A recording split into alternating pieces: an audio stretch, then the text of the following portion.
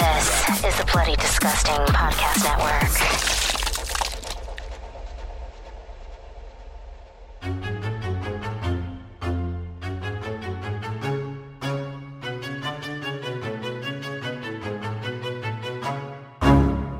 We're gonna carry on and plan the sequel, because let's face it, baby, these days, you gotta have a sequel.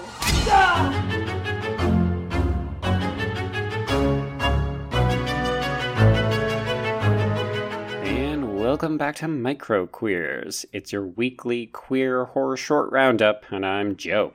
And I'm Trace. And, Joe, we're going to Old MacDonald's farm today. Yes, the nursery rhyme of your nightmares.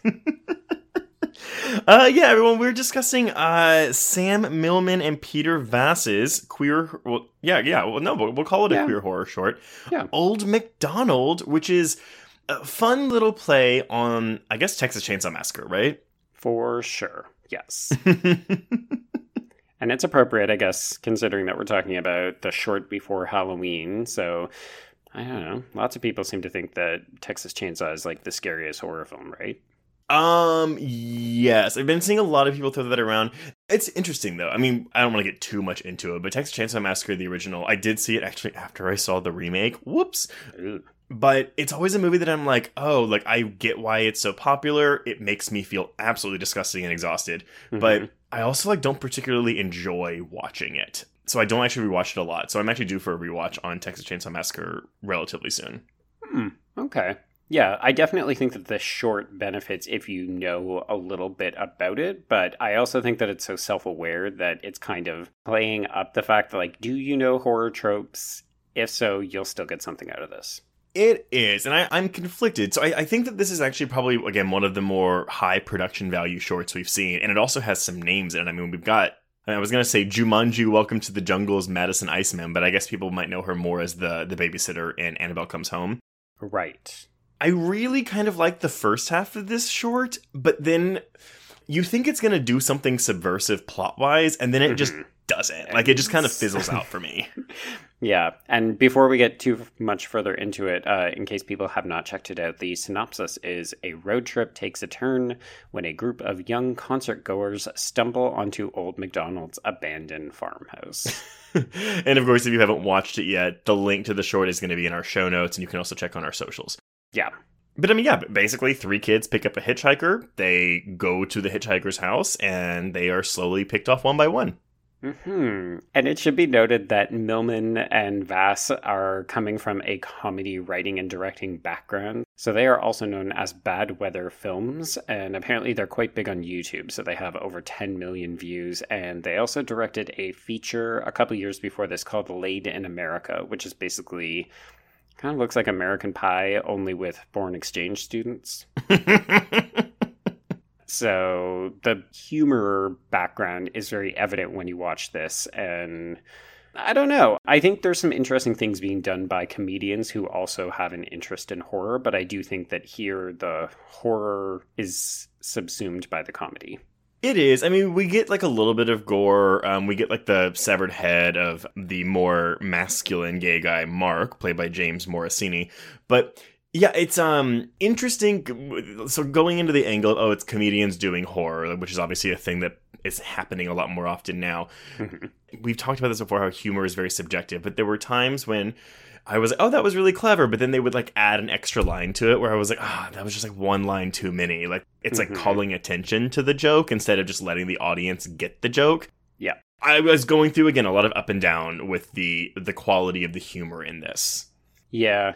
I kept waiting for more subversive pieces because when you're playing on Texas Chainsaw Massacre and you're basically mocking some of these very, very familiar horror tropes, the inclination then from your audience is, oh, it's also doing comedy, so it's going to play off of that. So when Mark's head gets delivered on a platter, I was like, well, where's the joke? I knew that this is what was going to happen the minute that she took him to the bathroom. That's the thing. I was kind of hoping that they weren't actually going to be like a cannibalistic murder family. And so when it was that, and especially with the ending, when it just ends with her getting killed, it's like, oh, it's so underwhelming. Well, we're going to call out a couple tropes. Like, you know, we of course get the, we should split up. Why? I don't know. See, and that works, right? The I don't know is what sells it, because I think if it had just ended with why, it's like, okay, well, we just watched Cabin in the Woods, and we've also seen the split up thing like spoofed 1,000 times. Right. And so the delivery of him running away, like, I don't know. It's good. Or, I mean, even Iceman's delivery earlier when the hitchhiker, invites them home for a delicious home cooked meal, and she's like, well, yeah, with the way you emphasize delicious, that works for me. But I don't know. I'm trying to think. Okay, well, let's go into the queerness then, because honestly, I thought the "ew, she is not my girlfriend" line landed like a thud. Like written by straight people who are like, oh, gay men find women disgusting. Yeah, it does. I mean, so we don't really know if Millman or Vass are gay or straight, but you get the vibe that this is two straight men writing two queer characters. I did appreciate that they gave us one who was slightly more effeminate and one who was slightly more masculine, but the effeminate one played a little bit too much into queer stereotypes for me. A little bit, yeah. I appreciated that Mark was kind of level-headed, like it helped to distinguish them so they weren't just like, oh, two boys and their girlfriend on a road trip. They did have a little bit more character. I would actually say, like, Lisa has virtually no character apart from being hot.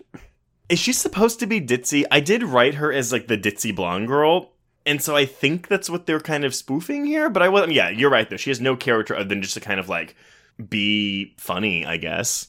Mm-hmm. Particularly in the end scene when she's the sole survivor and she runs out of the house and she literally takes her top off so that she can tie it over her bullet wound. I was like, oh, so we're just making fun of how horror movies get hot women to take their clothes off? Because again, it's like, where's the joke? I did appreciate the fuck you, old MacDonald. And then it ends with just him, like, hitting her off screen.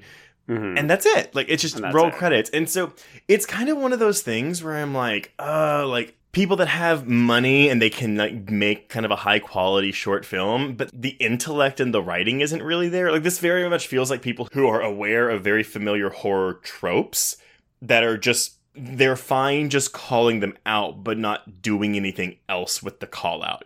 But we've seen that so many times. I mean, God, like, we can say Scary Movie back in 2000, but it goes back even further before that, because there's obviously been meta horror. I'm sorry, Scream. Well, and Student Bodies in 1981. Yeah. Yeah.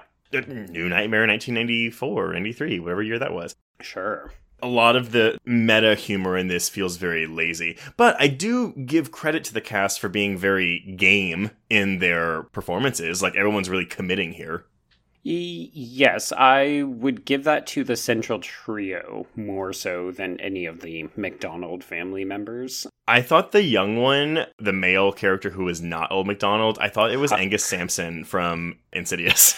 It is not. It is not. But Old MacDonald, he did have a farm. And on that farm, he had animals. I like that. That was funny. Yeah, I mean, if anything, this felt like, all right, yeah, we've got some money. We like to make shorts. We have this following. Wouldn't it be funny if we did a horror take on a familiar nursery rhyme and gently ribbed on some of the familiar horror tropes? And it's like, cool, but it also feels like that's as far as the idea went. They didn't really think, okay, so what is our story? Okay, what are we trying to say? What are we trying to do here? And it's so disappointing when you get to the end of this short because you keep waiting for the payoff or the punchline, and it just putters out. No, I agree. I mean, it's a 9-minute... It feels like an extended SNL sketch, really, that they can go R-rated with. Mm-hmm. But yeah, the punchline is missing because it goes exactly where you think it's going to go, which is ironic for something that's trying to critique horror tropes, and then it just does it anyway. Yeah. What do we think of the queer representation here? So you mentioned that you kind of like that there were two different types of queer stereotypes. I mentioned that I like that one of them was relatively smart. Again, I think just due to the length, or maybe because of what they're trying to go for, we don't get even a good sense of the relationship apart from, like, one is ditzy and prone to making impulsive decisions. So I don't know. I like that it's matter of fact. Yeah, we talked about this before about how, like, oh, the typical queer stereotype for like a gay white man is the effeminate trope. And we discussed how, yes, that's a stereotype, but there also are effeminate gay men out there. Of course. So they exist. I don't necessarily love that, like, he's the kind of stupid, selfish one, because I think, like, you can have an effeminate gay man, but another part of that stereotype is that they're vapid, stupid, selfish, you know? And to see this character play into that was a bit kind of like, oh, like, okay, but then the masculine one's the smart one because he's masculine and thus more manly. And, I mean, I'm reading way more into this than I think it needs to be read into, but, like, it's just one of those things where it's like... It's a little irksome. Yeah, exactly. Yeah, I like having a queer couple. There didn't need to be. They could have just been three friends. They could have been a straight couple and another girl. I do think at the end of the day, this was probably designed so that you could get rid of the two men and then you would be left with a final girl, which is, you know, another trope we've discussed at length. So, well, and honestly, I was expecting the final girl to be Tommy. Okay, see, even that would have been a little bit more subversive, right? Well, that's what I'm saying. I mean, like, that's where I thought it was going. So then when we get just your standard final girl, which again, I like Madison Iseman. I think she's very charismatic and she's good in this. Yeah. But yeah, it's just like, oh, okay, so we're not going to let one of the gay guys be the final girl. Yeah. So would you want some kind of longer version or a feature-length version of this? I mean, I like the concept of this. I think it's kind of fun. Is there any trademarking on Old MacDonald as an IP? Or is it public domain? Interestingly enough, there's like a PETA horror short that's almost exactly the same name. So I think maybe it's a IP-free zone. Well, that's cool. I don't know. You know what? I was getting a lot of vibes from this was that awful movie Pitchfork that we watched for our article series last year, or earlier this year. Granted, that movie's terrible. But I feel like a feature-length version of this would just look like that. And so I'm just kind of like, I don't really know if I want a feature-length version of this. I mean, if you did more to play with the tropes and subvert expectations and not just make it like, oh, Texas Chainsaw Massacre, but funny, and we're calling out the cliches, sure, like, do something more. But based on this short alone, which, again, I think it's a fun diversion, it just doesn't do anything special. Right. I can't see myself wanting a feature-length version of this. No, I'm inclined to agree. There's just not enough here, and I don't have enough confidence in what we are seeing to say, like, oh yeah, give me a longer version of it. I mean, I think we've discussed this maybe offline. I don't know if we've talked about it on the air, but the Hillbilly Deluxe Cannibal story, it's one of my least favorite subgenres of horror. I'm just not really interested in it. I swear you and my husband are so much more alike than I ever could have imagined because, yeah, the hillbilly horror genre is like his least favorite subgenre of horror films. Yeah. My courtesy probably extends to The Hills Have Eyes and a couple of the Wrong Turn films, and the rest I'm just like, no, thank you, I'm good. Yeah, well, we'll have to cover Deliverance one day on this podcast because that's a different type of hillbilly horror. Oh, see, that one I find genuinely clever, though. Yeah. Well, that's prestige. That's elevated horror. This is true, yes. And then we'll partner it with Lowbrow, which is The River Wild. Oh my god, I love The River Wild. Meryl Streep on a boat. Yeah. On a raft. There's a concept you can take to the bank. I agree. Oh my god. Ugh. That's what that movie was missing, was more Deliverance-style antics. Mm-hmm. Okay, well, sorry. We got off track on a microqueers episode. That might be the first time that's happened. Yeah, I don't know. Listeners, let us know what you think. I mean, again, I still think it's a fun little short. It just doesn't do anything special. So let us know what you think. What did you think of Old MacDonald and his farm? Yes, indeed.